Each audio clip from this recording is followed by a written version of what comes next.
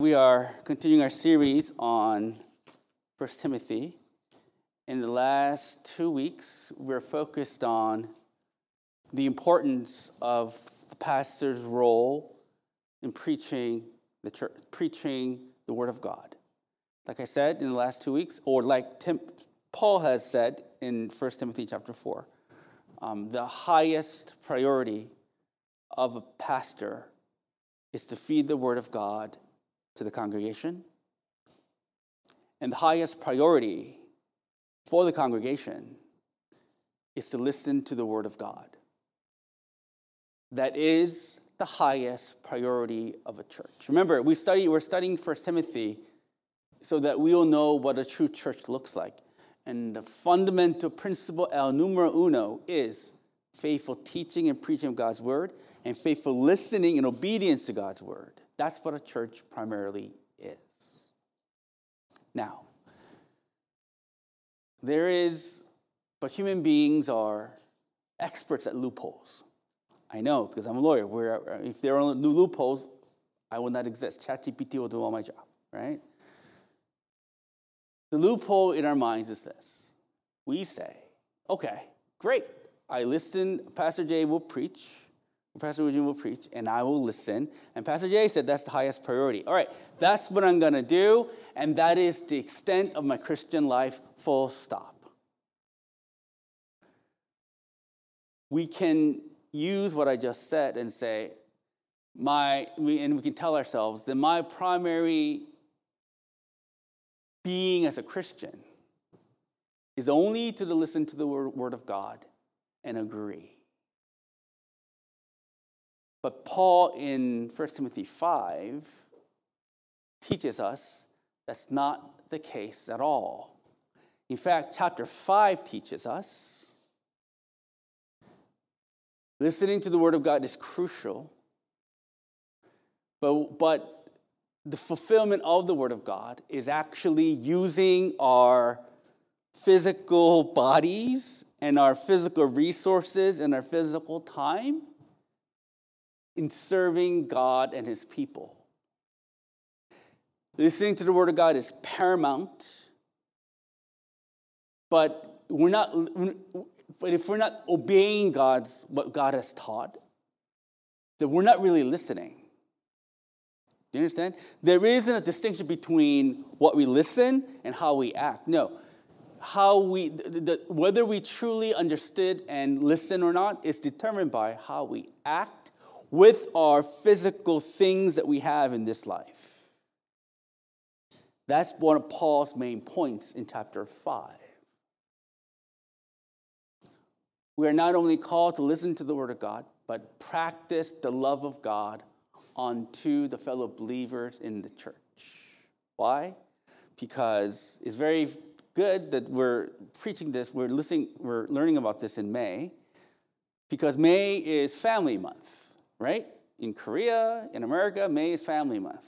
Especially family month for me, because guess what? My wife's birthday is the end of May. Hooray. Right? Guys, I love women who were born in May. God bless them. I married one.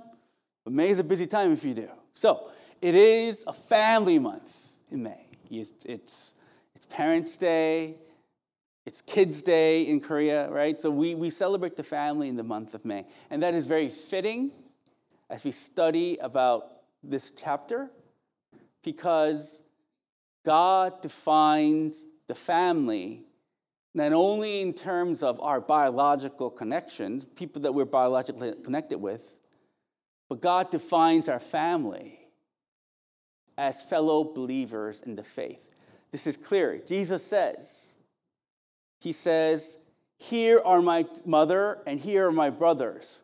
For whoever does the will of my Father in heaven is my brother and sister." Jesus is giving us a broad definition of family. In the Old Testament days, they defined family as people that I'm physically, biologically related to. But Jesus' definition of family is more than biology. Family is determined by spiritual identity.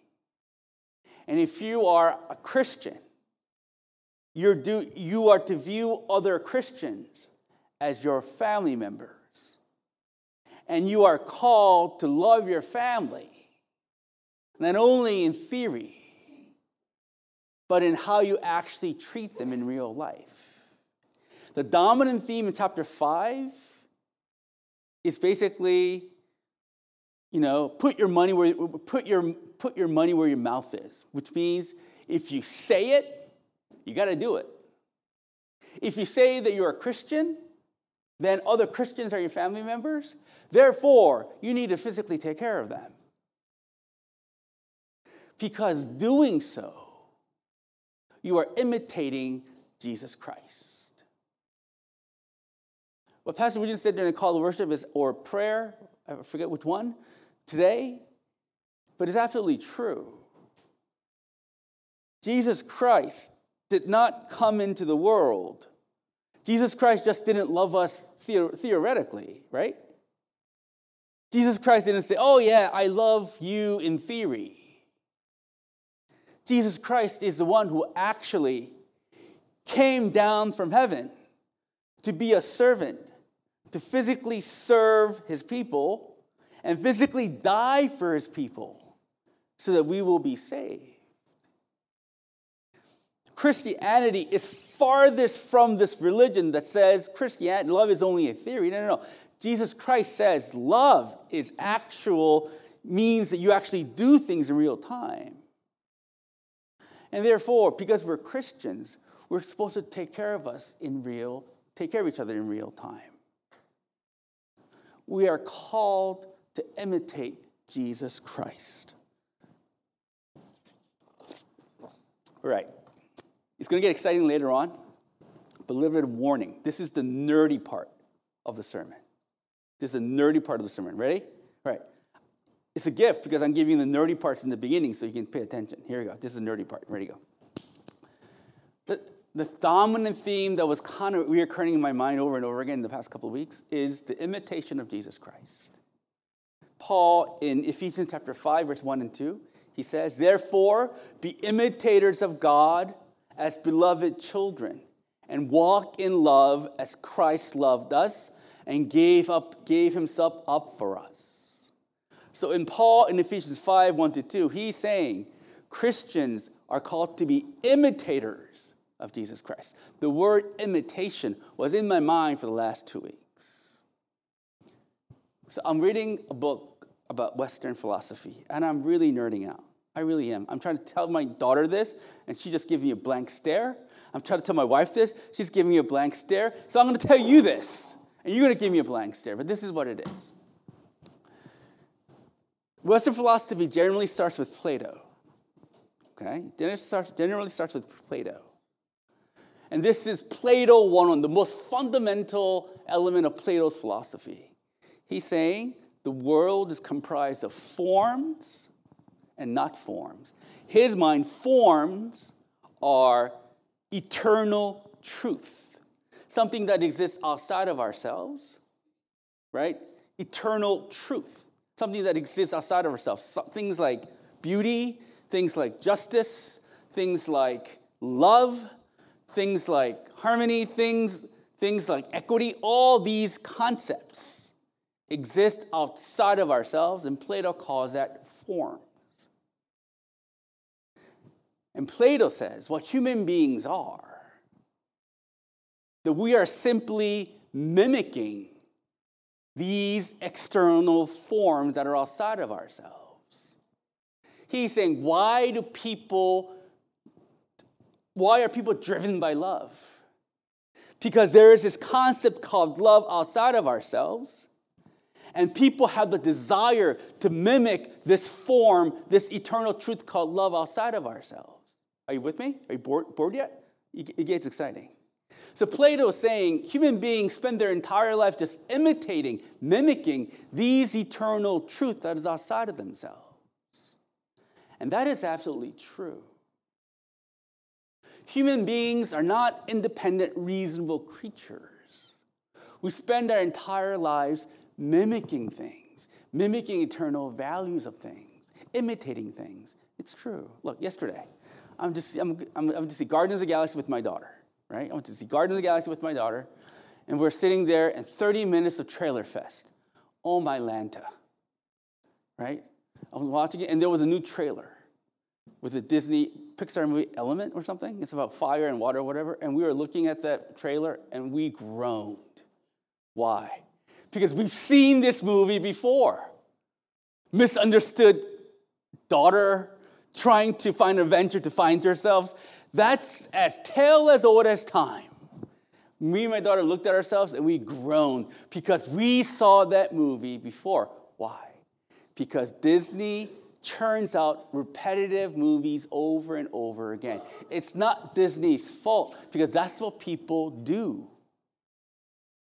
People repeat ideas that are constant over and over and over again. People, without them knowing it, are imitators, are copies of things that influence them. It's true. Our cells, is it called meiosis? Meiosis, right? Our cells are in the business of constantly replicating. Our cells are just constantly replicating. And scientists are saying that's how the laws of the universe work. Even the laws of the universe happens, no matter how complex they are, they happens in patterns. They have a repeated cycle over and over and over again. That's why Sean Stark has a job. Because there is this mathematical naval ocean equation that happens over and over and over again. Everything is a repeated process. Then the question is, why is everything a repeated process? Christian's answer is, because the original source of all things is God. Original source of all things is God. We are made in His image. Everything is made in His image. Therefore, it is inevitable that we repeat Him. Whether you're Christian or non-Christian, it is inevitable that because we have the image of God in us, we spend our entire lives trying to mimic Him, repeat Him over and over and over again.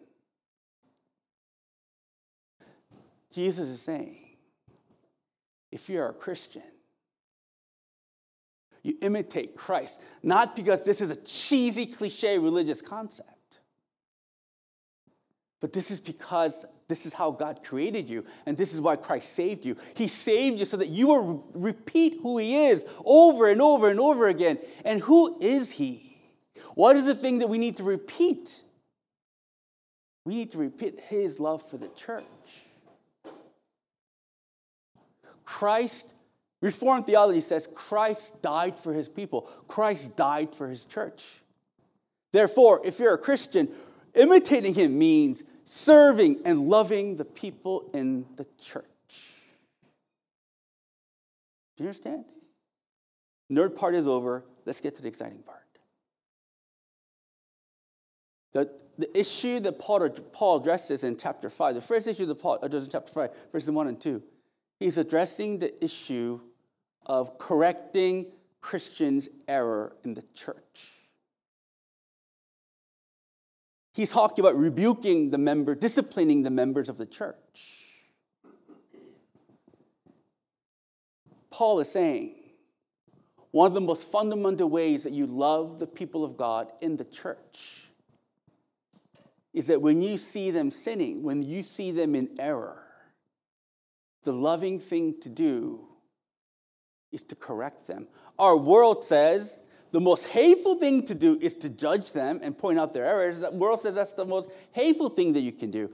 Paul says the most loving thing you can do is to point out their error and pray that their errors will be corrected. These are Jesus' words, right? What did Jesus say? Matthew 18:15. If your brother or sister sins, Jesus says, go and point out their faults just between the two of you. If they listen to you, you have won them over. Jesus says, if you find someone who's sinning, the loving thing to do is not to be afraid of them and not tell them anything. But Jesus says, go. Tell them. Galatians chapter 6, verse 1. Brothers and sisters, if someone is caught in sin, you who live by the Spirit should restore that person gently. When you are looking at people who are sinning, it is love that goes and tries to correct it. That is love. Because when they are sinning, they're damaging themselves and they're damaging the people around them. In Galatians, Paul says, we reap what we sow. If we reap sin and rebellion, if we sow sin and rebellion, we will reap death and destruction. It's true. Is the loving thing to do just to watch people make a mess out of their lives? And say, you do you. I respect your freedom. You do you. Is that the loving thing? Look, for example, back to last week's sermon. It is God's design for us to listen to his word, to be sanctified. If someone is choosing not to come and listen, their soul is being numbed and distant from God, which has consequences, right? Is a loving thing to do leave them in their numbness and dryness and deadness? Or is it to lead them to the Word of God so they can drink from God? What is a loving thing to do?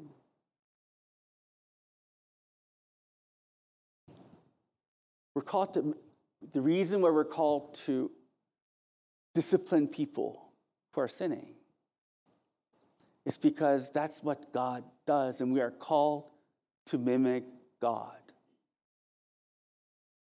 If God loves you, he will continually prune you so that you will bear more fruit. Jesus in John chapter 15 says, my Father is the gardener. Any fruit that bears fruit, he prunes so that you'll bear more fruit. How does a gardener prune? I need a gardener because my wife planted rose bushes like 3 years ago, and she hasn't touched it since. It's the Amazon jungle in my yard. Because, don't tell my wife this, I hope she'll come in 10 minutes, I hope, right? But you need a gardener to prune my lawn. If the Father loves you, Jesus says, he will prune you. Hebrews chapter, what chapter is that verse in Hebrew? Hebrews chapter 12. For God disciplines the one he loves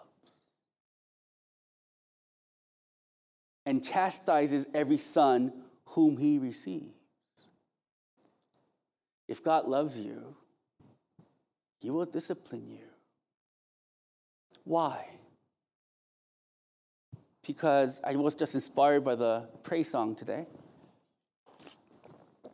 So that he can restore a right spirit within you. The right spirit is a spirit that is alive, a mind that is sane, a spirit that is true, a spirit that loves good things and hates evil, a spirit that is conforming in love. There is the right spirit, the Spirit of God. When we're sinning, we're living contrary to that spirit. We have the wrong spirit. So in order for God to restore a right spirit within us, he prunes us. He disciplines us. Writer of Hebrews says, it's not pleasant when God prunes us. It's not. It's not pleasant. but it's needed for us to bear fruit. How does God prune you? How does God lead you to repentance? How does God point your sins out and restores you to a right spirit? Primarily through the Word of God.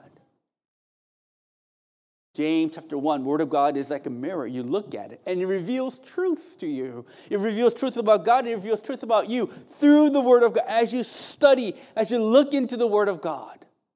Not just blindly reading it, but actually studying it and looking into it. He will reveal himself about himself to you. And as a consequence, when you know things about him, you will certainly see things about you. And you will repent. I did not know I was a prideful man. I thought in my mind I was a very humble, meek man. My wife calls me crazy, but the Word of God says I'm not. I am a man of many faults. And I realize this as I read about him. The Word of God reveals truth. It reveals truth about you, but it also reveals about truth of the forgiveness of Christ. It is through the Word of God that he reveals truth about you to you. The Word of God also prunes you through providence. Providence is the events, the simple definition of providence is the everyday occurring events in your life. God uses the events in your life to prune you. Do you understand? I'm not saying all the things that is bad happened to you is because of your sin's fault. I'm not saying that. But regardless of whether your sin is the cause of these things happening to you or not, what is sure is God uses these things to reveal your sins so that he can correct them. When God tore things out of my life, whether it's a job, whether it's a trusted friendship, when God tore these things out of my life, I look into these things and realize, oh my gosh, they were my idols. He needed to tear these things out of me so that I can know that I only have him and he is enough. I can never say that he is enough unless he tears these things out from me. Do you understand? I idolized a vision of when I first got here, I had a certain view of ministry, certain view of the way you guys ought to be. And boy, did God change me about that.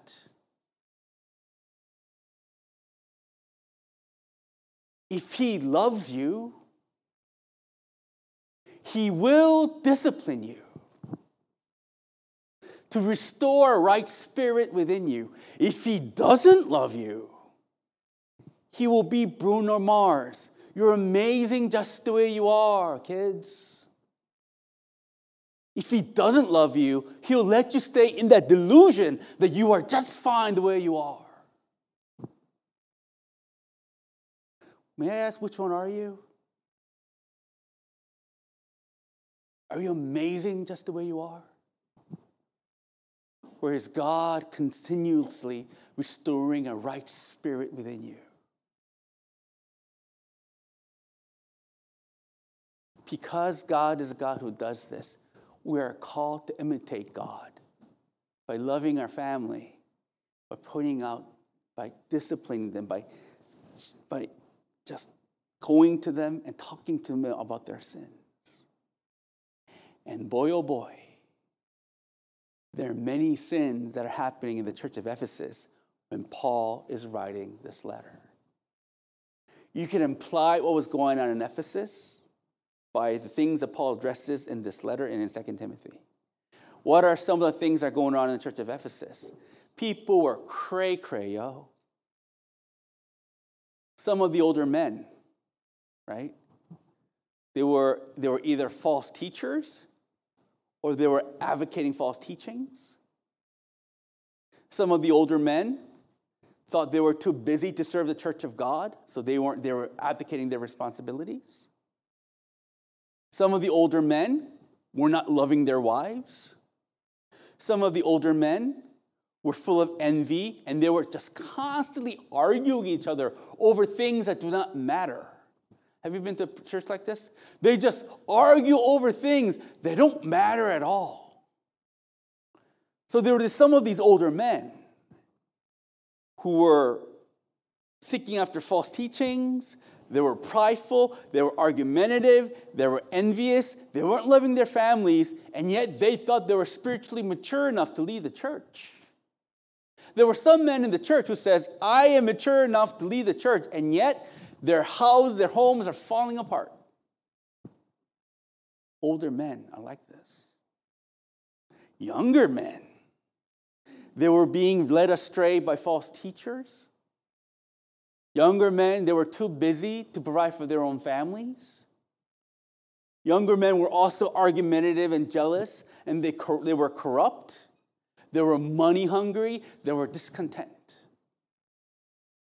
Older women, there were a lot of bossy women in the early church. Hey, Happy International Women's Month 2 months ago. Bossy women, I love you, right? You should speak right? All that good things, right? But there were women in the church who thought it is their God-given right to take the aim of the church and drive the church the way they see it fit.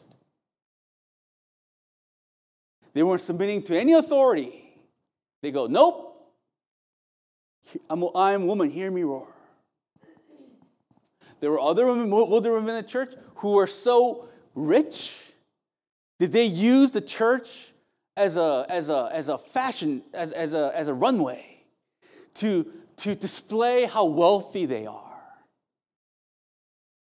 There are some older women in the church who were nosy at other people's business, gossipy about other people's business. Oh, they were gossipy because, they loved the church.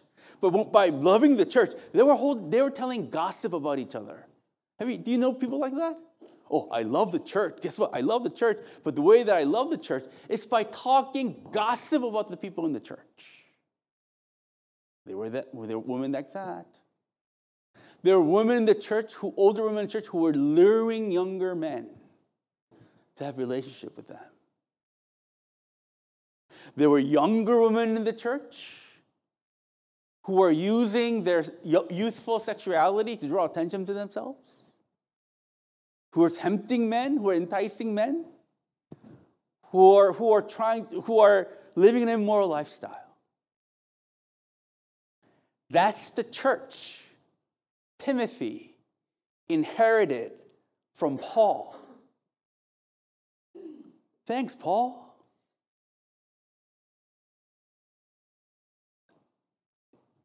Ephesus was not embraced. You guys are so lovely.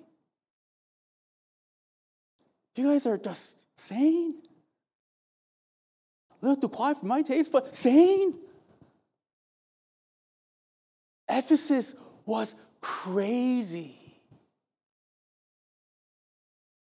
Paul says, how does Timothy deal with these people?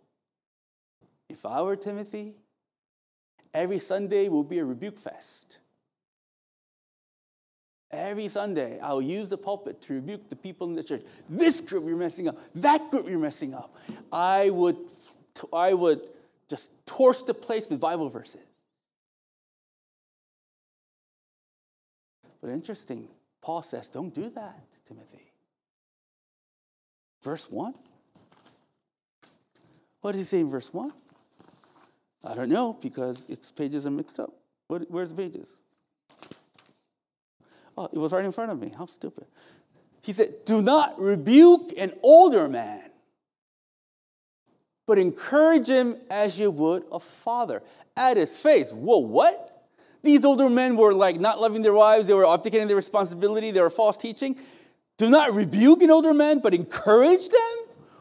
What is Paul, a liberal Christian? What is going on here? Let's look at the word rebuke.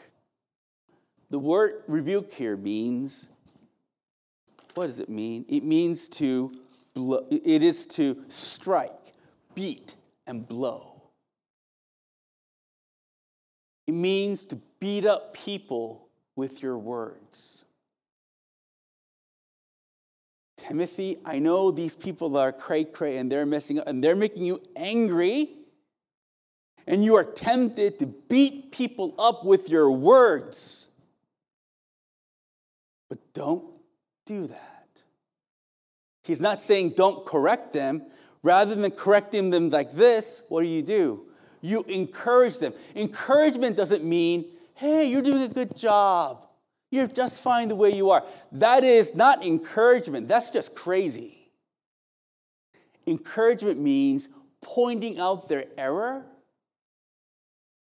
with respect and kindness. Look, that, a couple of years ago, I think I told you, some of you know this story. They were a long time ago here. At the end of a prayer meeting, there were 3 members of the church, sat me down at the office over there, and they took turns telling me exactly what was wrong with me. For an hour and a half. You're the tribunal. Literally, 3 people just telling me. And poor Haran just sitting there listening. Haran's a witness. They were going around for an hour and a half telling me exactly what was wrong with me. I'm glad I have thick skin or delusion of grandeur because I would have quit. Paul says don't do that. You have to correct them. But you have to correct them with respect, gentleness, kindness, and love. Why? Because the purpose of the correction is so that they will turn away from their sins and come to their right senses. And you're not going to come to their right senses if you beat them up with your words.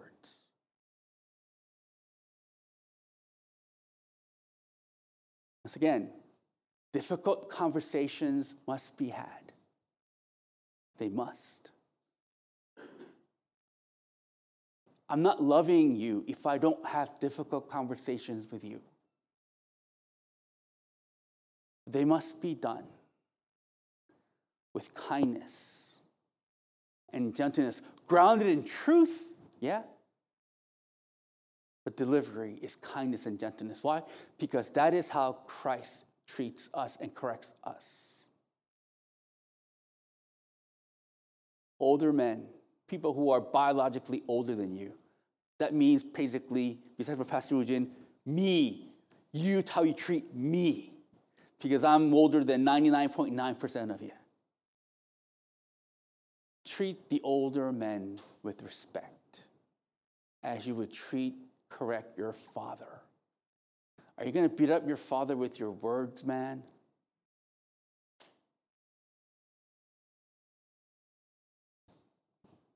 Encourage the younger men as brothers, which means the humility. Don't think you know better just because you're older. Just because you're older than your younger brother, it doesn't mean that you're better than them. Approach them with humility and with the love of a brother.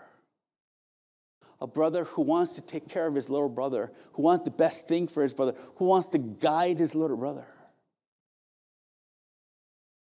I was watching an interview with Adam Sandler. I don't know where I got this.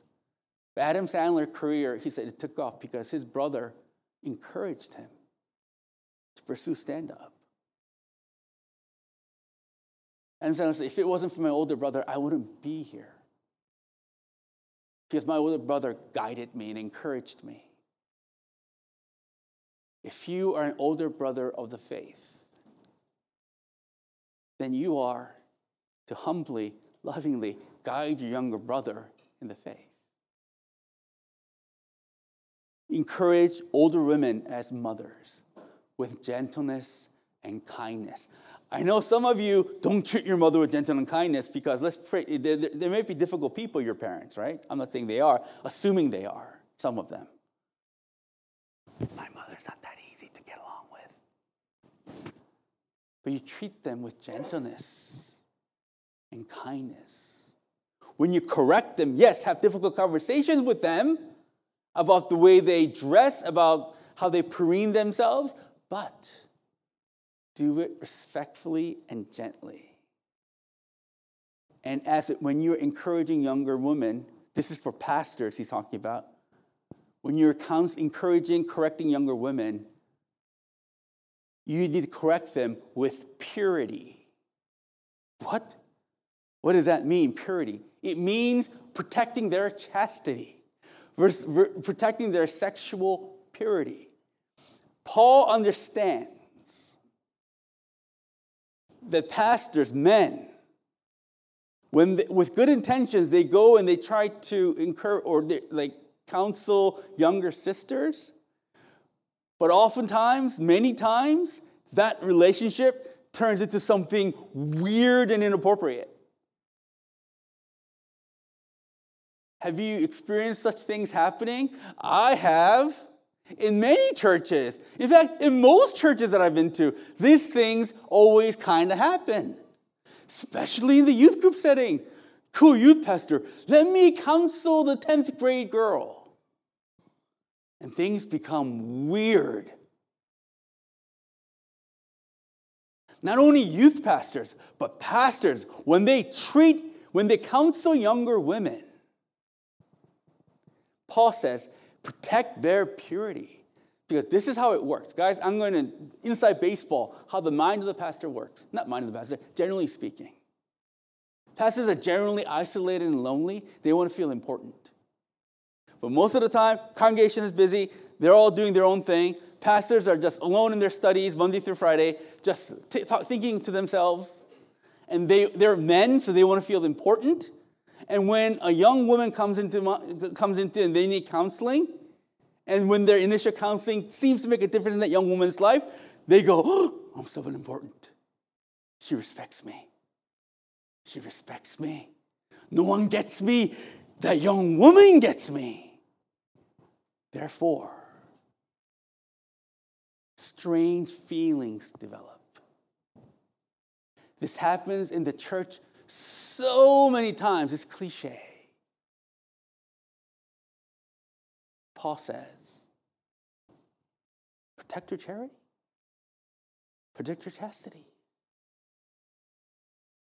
And embrace spiritual counseling with young single women, I think primarily has to be done with older sisters.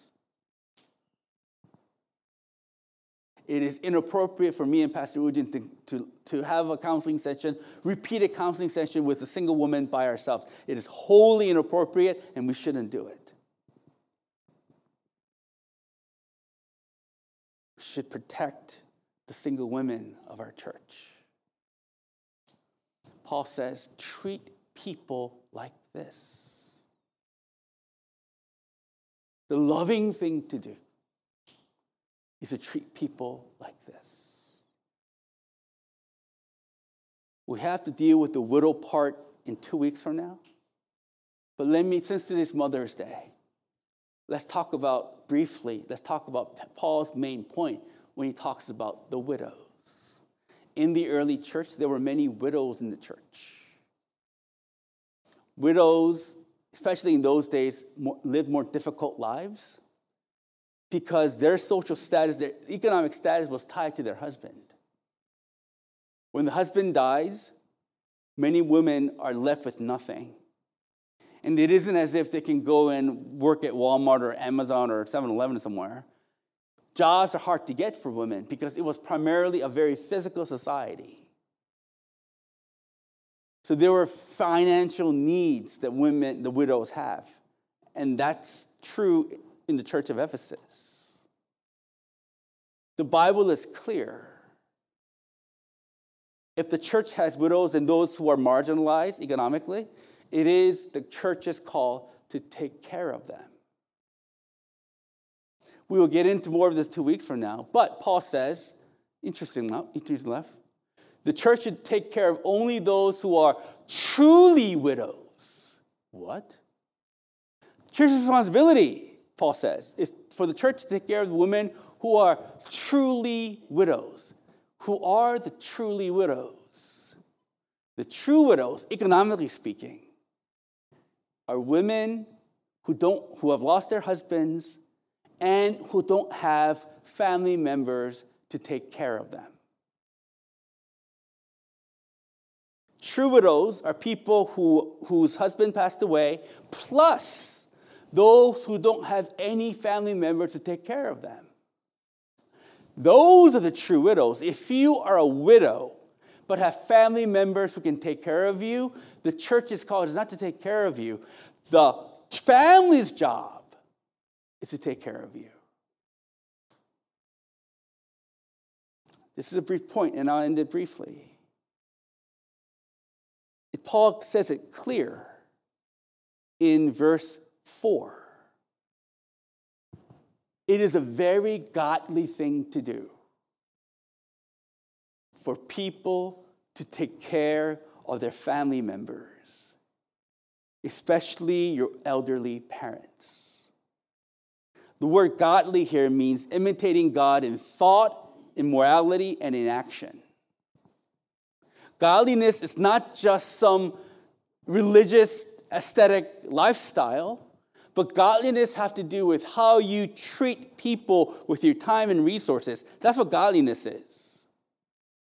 You can't say, I just think about God all the time and not do anything and make you godly.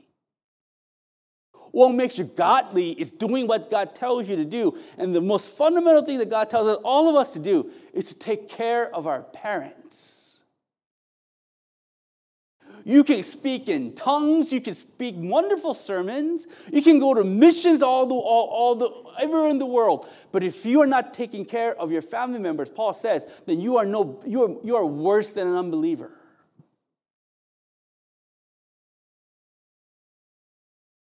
You need to take care of your parents. Don't say that you're a mature Christian and ignore the needs of your family members, especially your parents. Look, man, your parents are elderly. They're living in a society that don't understand them nor care about them. They don't. The society doesn't speak their language. They're living as foreigners in a foreign land. They can't go back to Korea because when they go back to Korea, there's nothing for them there. Korea society won't embrace them. U.S. society won't embrace them. Who's going to embrace them? You. I saw a news article in a Korean those Korean free cable channels. There's an apartment complex in Montgomery County, Maryland, where there was over 100 elderly Korean people living there. And they have nowhere else to go. Korea won't accept them. U.S. culture won't accept them. Their kids are too busy to take care of them. So they're just there. Lost.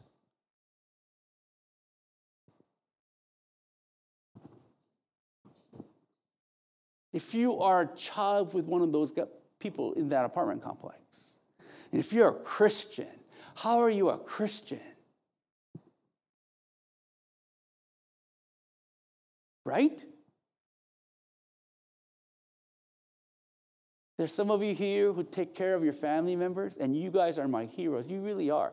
I'm not going to say who, because I don't want to, give attention, embarrass them. But there's some of you here who are really taking care of your parents. And you're my hero. I'm not going to look at them, but God bless you. For you are doing God's work. Don't think because you agree with what I say, and maybe you can even regurgitate what I say. And that makes you a mature Christian. The maturity is indicated by how you treat your family member.